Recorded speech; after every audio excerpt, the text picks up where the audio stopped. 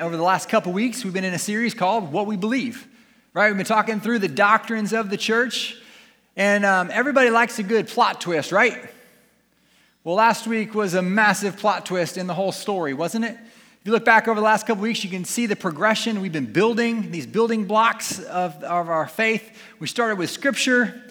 We then talked about who God is, and it's not just God. God is three in one. So we talked about who Jesus is, and we talked about what the Holy Spirit is, and we talked about creation. And then we talked about humanity. The crown jewel of creation was man, made in God's image, and everything was awesome. And then last week, Troy brought the bad news, right? The ultimate bad news. This plot twist that said all that was good now got turned upside down by this thing we call sin. I don't know about you, but I thought Troy did a phenomenal job last week, and we were talking this week and just encouraging him and saying, hey, I think you are the sin guy. I'm not sure if he liked that or not, but loved what he shared with us last week, loved the simplicity of it and then pointing to the bad news. And on Wednesday night, as we're diving a little deeper in this, we talked about this idea. While sin is bad news, the only thing worse than bad news is not knowing the bad news, right?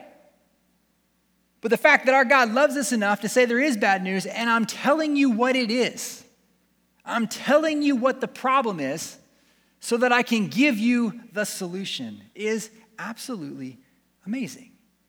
See, 3 chapters into the story that all that God had created is ruined. The perfect garden is fractured. Man's relationship with God is severed. And sin ushers in an entirely new reality. Death. Really, really, really bad news. And based on what we know about the holiness of our God, any observer could see that there would be no hope in fixing this solution. It wasn't going to fix itself. They weren't going to get past this. There was a rescue that needed to happen. A rescuer was required. Because of sin, we need salvation. Our statement on salvation is this. It says, we believe Jesus Christ, by his suffering and death, made atonement for all humankind.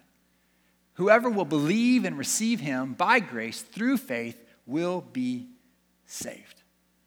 The bad news is followed by the good news that is salvation. So I've got a question for you. Have you ever been rescued? Have you ever been in a place where you knew you needed help and you needed someone to come and save the day, or you need someone to help you? Have you ever been rescued? Well, in 2018, you might be a lot of things that went on in your life in 2018. Not sure what comes to mind with 2018, but there was one event in 2018 that captured the world's attention. An event that occurred in one country and yet mesmerized all countries. The country was Thailand. Do you remember what happened? Soccer team. A soccer team got caught in a cave. Wandering in, exploring this cave, they got trapped deep inside this cave, over a mile inside this cave. When flooding and rain happened outside, raised the water level, it was impossible for them to get out. It took 9 days to even determine where they were. 9 days to determine where they were. It took 8 days to rescue them and to bring them out safely. Well, there was a lot of debate around how the rescue should happen. The question was not if rescue was needed. The whole world looked and said, we've got to get those kids. We've got to get those 12 kids and that coach. We've got to get them out. The question was, is rescue possible? From a theological standpoint, the doctrine of sin definitively declares that rescue is required. That's what Troy talked about last week. But the doctrine of salvation comes alongside the doctrine of sin and victoriously proclaims that rescue is in fact possible. It's required and it's possible. Last week, Troy ended it with a cliffhanger in Romans 7:24 and 25, which says, oh, what a miserable person I am. Who will free me from this life that is dominated by sin and death? Thank God. The answer is Jesus. Now, for some of you, this sermon could be really short, right? Because the answer is in Jesus Christ our Lord. Amen. Let's go get lunch. But what I hope to do over the next few moments is to deepen how incredible and remind you of the rescue that happened. And the significance of this rescue so that each and every one of us who knows Jesus and recognize we've been rescued by Jesus would leave today worshiping like crazy because of what he's done. And maybe if there are those of you here this morning that have yet to be rescued, by looking at what is now possible and seeing what is required, maybe today would be the day that you say, yes, rescue me. You see, the rescue, when I tell you that a soccer team was rescued from a cave in Thailand, you might go, cool. But if you watched and you read and you followed what was required, you recognize how incredible that rescue was. Look at just this quick summary of what was required to bring those boys to safety. The rescue effort involved as many as 10,000 people, including more than 100 divers, scores of rescue workers, representatives from about 100 governmental agencies, 900 police officers, and 2,000 soldiers. 10 police helicopters, 7 ambulances, and more than 700 diving cylinders, and the pumping of more than 1 billion liters of water from the cave was required to bring those boys to safety. Some estimate the cost of that rescue at being over $500 million. When you recognize what was necessity, what the rescue needed, what was needed, it allows you to marvel at the rescue even more. And that's my prayer today, is that as we look at this doctrine of salvation and you remember and you're reminded of how you have been rescued, you would marvel at what our God has done for you and for me. Last week, Troy pointed to the garden where sin started. And I want to pick up right there in some of the darkest moments of the story. And in the darkest moments, we're going to see a glimmer of hope that's going to point us to the rescue that is to come.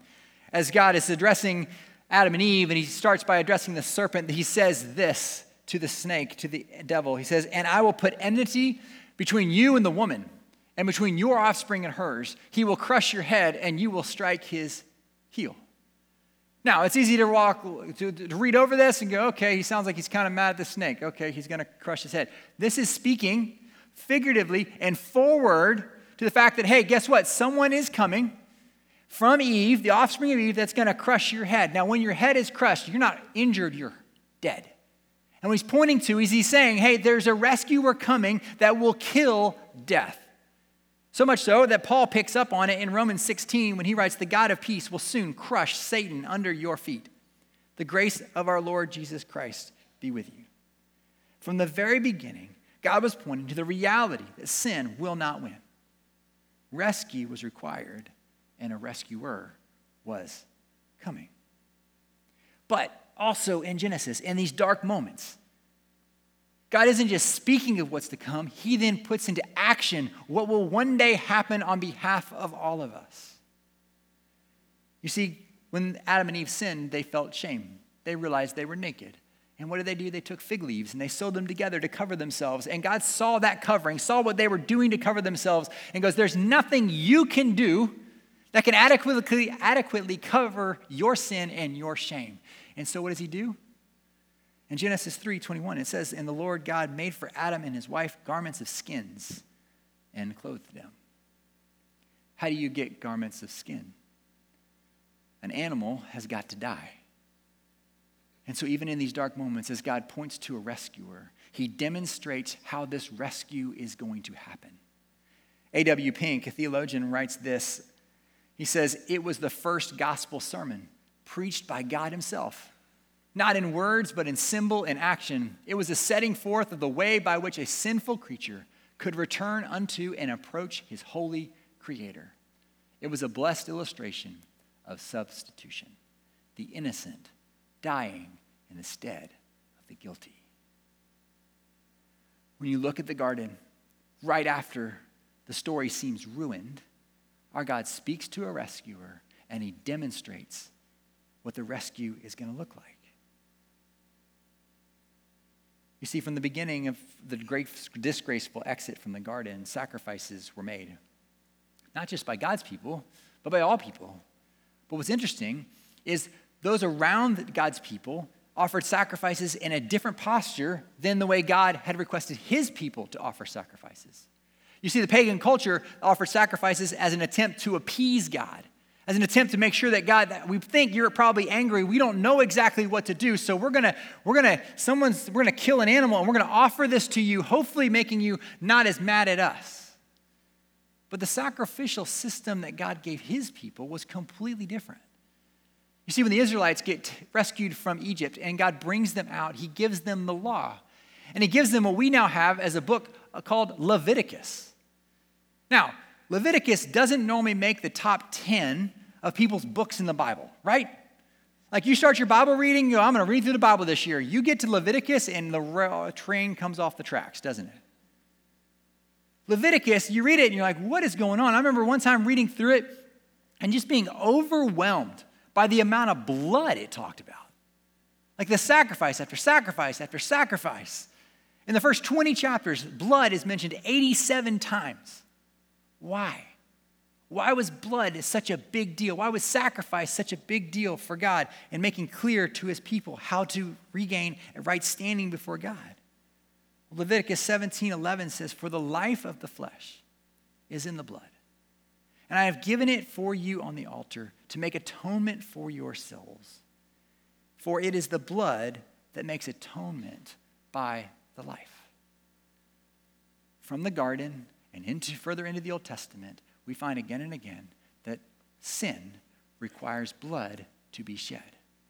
Paul, the writer of Hebrews, picks up on this later when he writes this. Indeed, under the law, almost everything is purified with blood, and without the shedding of blood, there is no forgiveness of sins. You see, while the pagan cultures around them used sacrifices in an attempt to appease God, God gave his people a sacrificial system with the sole purpose of showing them exactly what was required for them to enter back into right relationship with him. God gave the sacrificial system not so that people would try to appease him, but because that God wanted to be in relationship with him. You see, sacrifices were offered so that God's presence could continue to dwell with his people. The tabernacle, the temple, where sacrifices were offered day after day after day after day, were done so that God could stay. Why? Because God wants relationship with his people. In Leviticus, you get to Leviticus chapter 16, and you come to this idea of the Day of Atonement. And once a year, a priest would go and would offer a sacrifice on behalf of himself and on behalf of the Israelite people, and then 2 goats would be brought forward. And they would cast lots to see which goat got picked. 1 goat would be brought and would be slaughtered and would be sacrificed.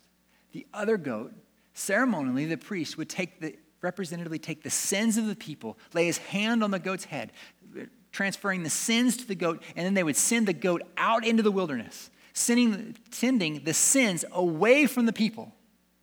Now, interestingly, this goat carrying the sins didn't die, wasn't sacrificed. What was sacrificed was the spotless, blameless lamb. And that blood was brought into the Holy of Holies, where the priest would sprinkle the blood, cleansing God's place of the sins of the people so he could continue to dwell. You see, the fact that sin required payment was not lost on God's people, because day after day after day, they saw and were reminded of the cost of sin, and that sin required sacrifice.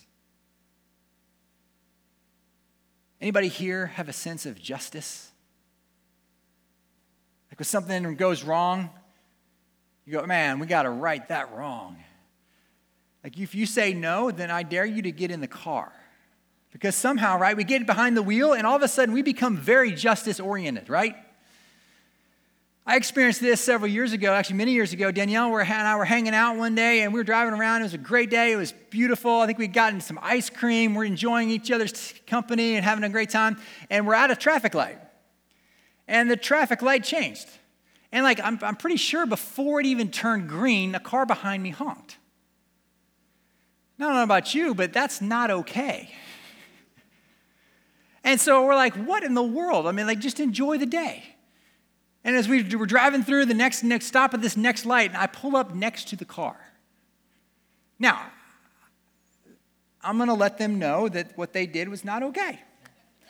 And so as the light changes, I got it timed, I honk and accelerate. going, yeah, I showed them. It was glorious until I came over the hill. And I'm pretty sure they honked as I was pulled over by a police officer. Because our God is a God of justice. And somehow, justice and mercy, love and justice meet. Not because God overlooks sin, but because sin was going to be paid for. And when we come to the doctrine of salvation, we come to this place where we recognize our God is just, which means he can't overlook our sin. But our God is loving, and our God is gracious, and our God is merciful, and he would not stop at anything until that cost, that debt was paid, so that justice and love could prevail. Probably didn't think that a message around salvation would start in Leviticus. But it's this understanding the context of this Old Testament sacrificial system that makes what Jesus did all that much more glorious. And when Jesus comes on the scene, what we find is people are pointing and seeing that he is the fulfillment of what they'd been practicing, their grandparents had been practicing, their great-great-great-grandparents had been practicing. Because when Jesus shows up on the scene, John the Baptist proclaims, he points to this. In John 1:29, when he says, the next day he saw Jesus coming toward him, and he, John the Baptist, said, behold, the Lamb of God who takes away the sin of the world. John was pointing to the sin problem, the bad news of sin, and he was pointing to the ultimate solution. Blood had to be shed in order for sin to be forgiven, and that is why Jesus came. Now, as we look at salvation, it's easy to jump to the cross, but I want us to look at three factors, three parts that are important for us to understand and experience the salvation that God has given us. And those three things are Jesus' life, his death, and his resurrection. In his life, Jesus points to a salvation that is coming. Have you ever thought about this? Why didn't Jesus just show up on Thursday and die on Friday? Why did he live here for 33 odd years before he died if he came for the sole purpose of dying? Well, as you know, in the Old Testament, people got in big trouble. Why? Because when they were offering sacrifices, they offered imperfect sacrifices. They didn't give their best. The fact that Jesus lived did two things. One, he modeled and he showed us what it would look like to follow him. And secondly, and more importantly, he was blameless. Now, blameless because you showed up yesterday and you died today? No, blameless because you lived, you walked, you breathed, you were human. The sacrifice needed to be blameless. And through his life, Jesus pleased the Father. He delighted in God's will. He had no sin, and he fulfilled the law. 1 Peter 1:2 says, he committed no sin, neither was deceit found in his mouth. Therefore, he was the perfect sacrifice. It was the perfect obedience of Jesus that qualified him to die in the place of the disobedient. The blameless, the perfect life, led to death. Because he was sinless, Jesus had one ultimate purpose: to be offered up as payment in our place. 2 Corinthians 5:21 has these beautiful words. It says, for our sake he made him to be sin who knew no sin, so that in him we might become the righteousness of God. God made him who knew no sin, which means he was a substitute. His death was him stepping in and dying the death that you and I deserved. As a substitute, what was he doing? He was paying the price. Romans 6:23 says, for the wages of sin is death, but the gift of God is eternal life in Christ Jesus our Lord. The wages, the cost, the debt of sin was death. So someone had to die. But not just die.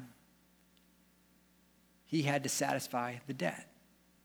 In John 19:30, as Jesus is on the cross, it says, when he had received the sour wine, he said, "It is finished." And he bowed his head and gave up his spirit. What was finished? The debt. He canceled it. Which is why Paul writes in Colossians 2:13-15, "And you who were dead in your trespasses and the uncircumcision of your flesh, God made alive together with him, having forgiven all of our trespasses. By canceling the record of debt that stood against us with its legal demands, this he set aside, nailing it to the cross. He disarmed the rulers and authorities and put them to open shame by triumphing over them." In his death, he was a substitute. He paid the price and he canceled the debt. He was the final sacrifice. He concluded the Old Testament sacrificial system once and for all and opened the door to rescue. As I said before, the Day of Atonement, the priest would go into the Holy of Holies. He would take the blood of the goat that was sacrificed for the sins of the people, and he would splash the blood, sprinkle the blood around the Holy of Holies, basically cleansing. The blood, representatively, would cleanse the sin from the Holy of Holies so that God could continue to dwell with his people. And that happened year after year after year after year after year after year. And so when Jesus on the cross says, "It is finished," and he breathes his last, what happens? The veil separating the Holy of Holies from everyone else tears. Why? Because Jesus is saying, it's finished. The sacrifices will no longer need to be offered. And you are no longer on the outside. I am ushering you in. I am rescuing you. I am saving you. I'm allowing you once and for all to have access to God. From the beginning in the garden, when he points to the snake being crushed, when he points to the garments being made and the sacrifices being made, what is he doing? He's pointing to one day this is going to happen. I will restore what was lost. I will bring you back. But was it enough for Jesus to die? Did he need to come back to life? If he canceled the debt, if he paid the cost, if he was the substitute, was the resurrection actually needed? And the answer is an absolutely resounding yes. On Good Friday, Jesus paid the penalty for our sin. And on Easter Sunday, Jesus conquered death and was then able to offer us life. Romans 4:23-25 says, but the words, and this is Paul writing, he's talking about Abraham and his faith being credited as righteousness. He says, but it wasn't just for him, it's for us. He says, but the words, it was counted to him, were not written for his sake alone, but for ours also. It will be counted to us who believe in him, who raised from the dead Jesus our Lord, who was delivered up for our trespasses. Friday, delivered up for our trespasses, but Sunday, raised for our justification. Jesus' life made him blameless. Jesus' death paid our penalty. And his resurrection justified us and made us right before God, giving us, extending to us the offer of eternal life. You see, salvation, when we talk about it in church, we talk about the day you were saved. There is a moment, we believe, when you go from death to life. It's not a transition. The journey, there can be a journey where God's drawing and God's bringing people closer, and you can look at how he worked in the past, bringing you to a place. But there was a place in which you came to where you went from dead to alive, because we know you don't have he was mostly dead, or he was mostly alive, or partly alive. You're either living or you're dead. And there's a moment in which we go from death to life. That is salvation. But it's not just a one-time event, because the salvation continues to work itself out day after day after day as we become more like him, which is called sanctification. But here's the question. If God was going to go through these lengths to rescue us, what is his strategy to let others know that the rescue is available and the rescue is possible? If he's going to do all of that to save us, He's got to have a really good plan to make sure those who haven't been rescued can know that they can be rescued, right? The answer? It's you and it's me. Check out 2 Corinthians 4, 7 through 11. Paul writes, but we have this treasure. God's power, God's salvation. Where? In jars of clay. To show that the surpassing power belongs to God, not to us. Why? Because we can't save ourselves. We can't rescue ourselves. We need a rescuer. We are afflicted in every way, but not crushed, perplexed, not driven to despair, persecuted, but not forsaken, struck down, but not destroyed, always carrying in the body the death of Jesus, so that the life of Jesus may also be manifested in our bodies. For we who live are always being given over to death for Jesus' sake, so that the life of Jesus also may be manifested in our mortal flesh. God's plan was to take the greatest news the world has ever heard and to put it where? In jars of clay. To let it shine through the lives of broken people like you and me. Now, you know anything about clay? Clay isn't exactly the most safe place to put something you treasure, right? All it takes is one slip, one drop, and that thing shatters. But God says, that's plan A. That's how I want the world to see what I can do. I want rescued people to point to me. Don't know what you know about pottery, but there's a form of pottery called kintsugi. It's Japanese. And kintsugi says, we're not going to start with clay and make a perfect piece of pottery. We're going to take broken pieces of what was once and put it back together. And actually what happens, as you can see in these pictures, is the cracks are filled in by gold, oftentimes pure gold. I went to try to find, and because I wanted to have a piece of kintsugi pottery to show you this morning, but guess what? They're too expensive. Think about it. Broken pottery is more expensive than perfect pottery. Why? Because of the cracks. And I don't know about you, but which one of these do you want? I think I want the one on the right. I want the one that was shattered, that was then put back together. I want gold all over it. And guess what? When you look at it, what do you see? What's your attention drawn to? It's not that's a bowl. Would you look at all of those cracks? That's what God does. That's how he saves. And that's why he looks at you and me and says, you are who I'm going to use to declare my rescuing work to a lost and dying world.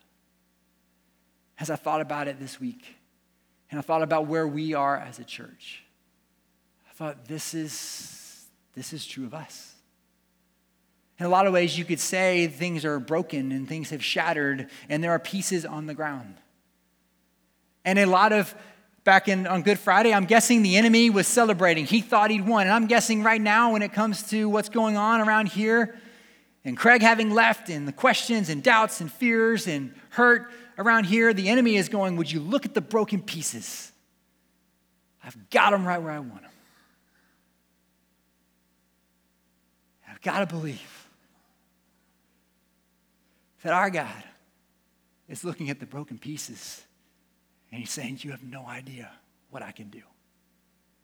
You have no idea what I can bring back together.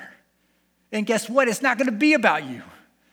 Because people aren't going to look at you. They're going to look at me because I'm the one who's going to put it back together. And guys, God does his best work when it's darkest. God does his best work when it's hopeless. God does his best work when other people are saying the story's over. Don't take my word for it. Look at Genesis chapter 3. If that was who our God was, if our God gives up on what he starts, then guess what? We wouldn't be here today. Because the garden would have been where he would have wiped the slate clean and he would have started over. But our God restores. Our God saves. Our God makes beautiful things out of the mess. Because guess what? The declaration to a lost and dying world is not that he's found the perfect people, but that he's rescued the broken people. And if he can do that for me, imagine what he could do for you. I don't know what's going on in your world. I don't know what's broken. But the beauty of the doctrine of salvation is this.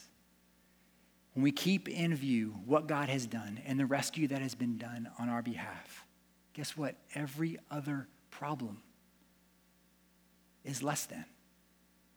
Because if I remember and am constantly reminded of what God has done to rescue me, then everything else is easier than that. It's not a question of if. It's a matter of what God is doing in the midst of the brokenness. The doctrine of salvation is an incredible encouragement to you and to me every single day. Salvation has no meaning unless you recognize that saving was not only required, but is in fact possible. Salvation is by grace alone, through faith alone, and through Christ alone. We cannot rescue ourselves, which is why Jesus came. The doctrine of sin definitively declares that rescue is required. But the doctrine of salvation victoriously proclaims that rescue is possible. So I want to end by pointing to what I think are probably the three categories represented in this room this morning. Number one, maybe you are here this morning and you've heard this many times. Maybe you're hearing it for the first time, but you're going, I need that. I know I need rescuing. Guess what? Rescue happens by saying yes. Rescue happens by simply receiving the payment that was paid on your behalf and you saying yes.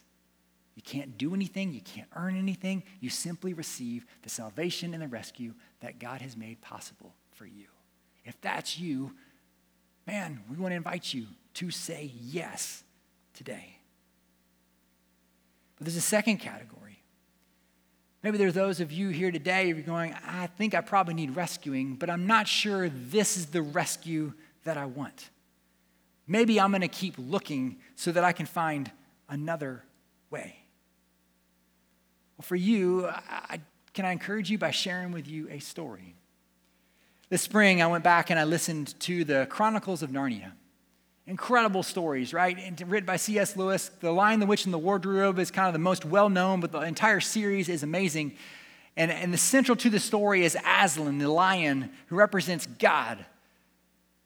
And in this book called The Silver Chair, there's this young girl, Jill, who's walking through the woods in the world of Narnia, and she's dying of thirst. She's looking for a place to get a drink of water. And she comes, and she hears this bubbling brook, and she comes to the water, and as she gets closer, she freezes in fear. Because while she sees the water that she's desperate for, on the other side of the water, she sees this massive lion. And their exchange goes like this. Are you thirsty? Said the lion. I'm dying of thirst, said Jill. Then drink, said the lion. May I? Could I? Would you mind maybe going away while I do? The lion answered this only by a look and a very low growl. And as Jill gazed at its motionless bulk, she realized she might as well have asked the whole mountain to move aside for her convenience. The delicious, rippling noise of the stream was driving her nearly frantic. Will you promise not to do anything to me if I come? Said Jill. I'll make no promise, said the lion. Jill was so thirsty now that without even noticing, she had come a step nearer. Do you eat girls? She asked. A very valid question. I have swallowed up girls and boys, women and men, kings and emperors, cities and realms, said the lion. But I didn't say this as if it were boasting, nor as if it were sorry, nor as if it were angry. It just said it. I daren't come to drink, said Jill. Then you will die of thirst, said the lion.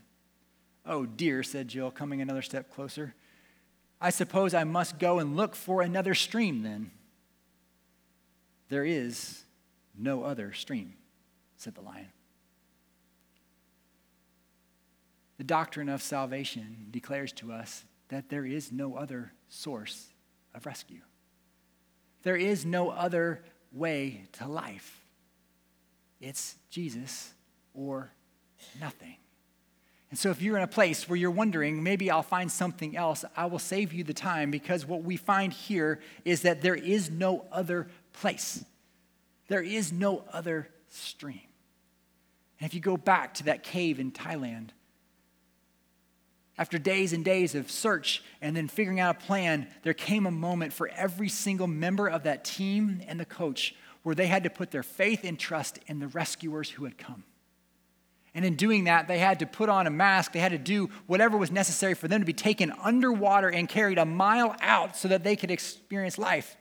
They could have chosen to stay where they were, seeming that maybe seemed safer, but the reality was that meant certain death. The incredibly good news of our God is he says there is a problem. You need to be rescued. And then instead of sending a rescuer, he came himself. And he still stands before each and every person and says, do you want life? Do you want to be saved? That's the invitation he gives. And it's the truth that's woven all throughout Scripture, pointing ultimately to Jesus. In Acts 4:12, we're reminded, if there is no doubt, where we read, and there is salvation in no one else, for there is no other name under heaven given among men by which we must be saved. So if you are not wanting rescue or looking for another option, there's another group of people. And those are those of us here today who have been rescued. And today, hopefully you've been challenged, you've been encouraged by the depth of that rescue, which has left you only in greater awe and admiration and worship for our God. The prophet Isaiah points to the day of this. He's pointing to the day this will happen, and we're looking back, reading his words in 61, verse 10. It says, I will greatly rejoice in the Lord. My soul shall exult in my God, for he has clothed me with the garments of salvation. He has covered me with a robe of righteousness. Remember the garden? What did God do? He covered them with clothes, with skins of animals. A foretelling of the robe of righteousness, the garment of salvation that you and I would one day be clothed in as a result of the sacrifice of Jesus Christ. The same God who clothed Adam and Eve has clothed you and me with salvation. And for those of us who've been rescued and experienced salvation that only comes through Jesus, I want to remind you of what you've been given. Because salvation can't stop at one day in heaven. Salvation is experienced now, and in saving us, he has given us so much more. Through Jesus, you are forgiven. Through Jesus, you are saved. Through Jesus, you are justified and you are reconciled. You are loved and adopted, cleansed and healed, redeemed, and you and I are free. You are rescued. You are triumphant. You and I have hope, and you and I have an inheritance.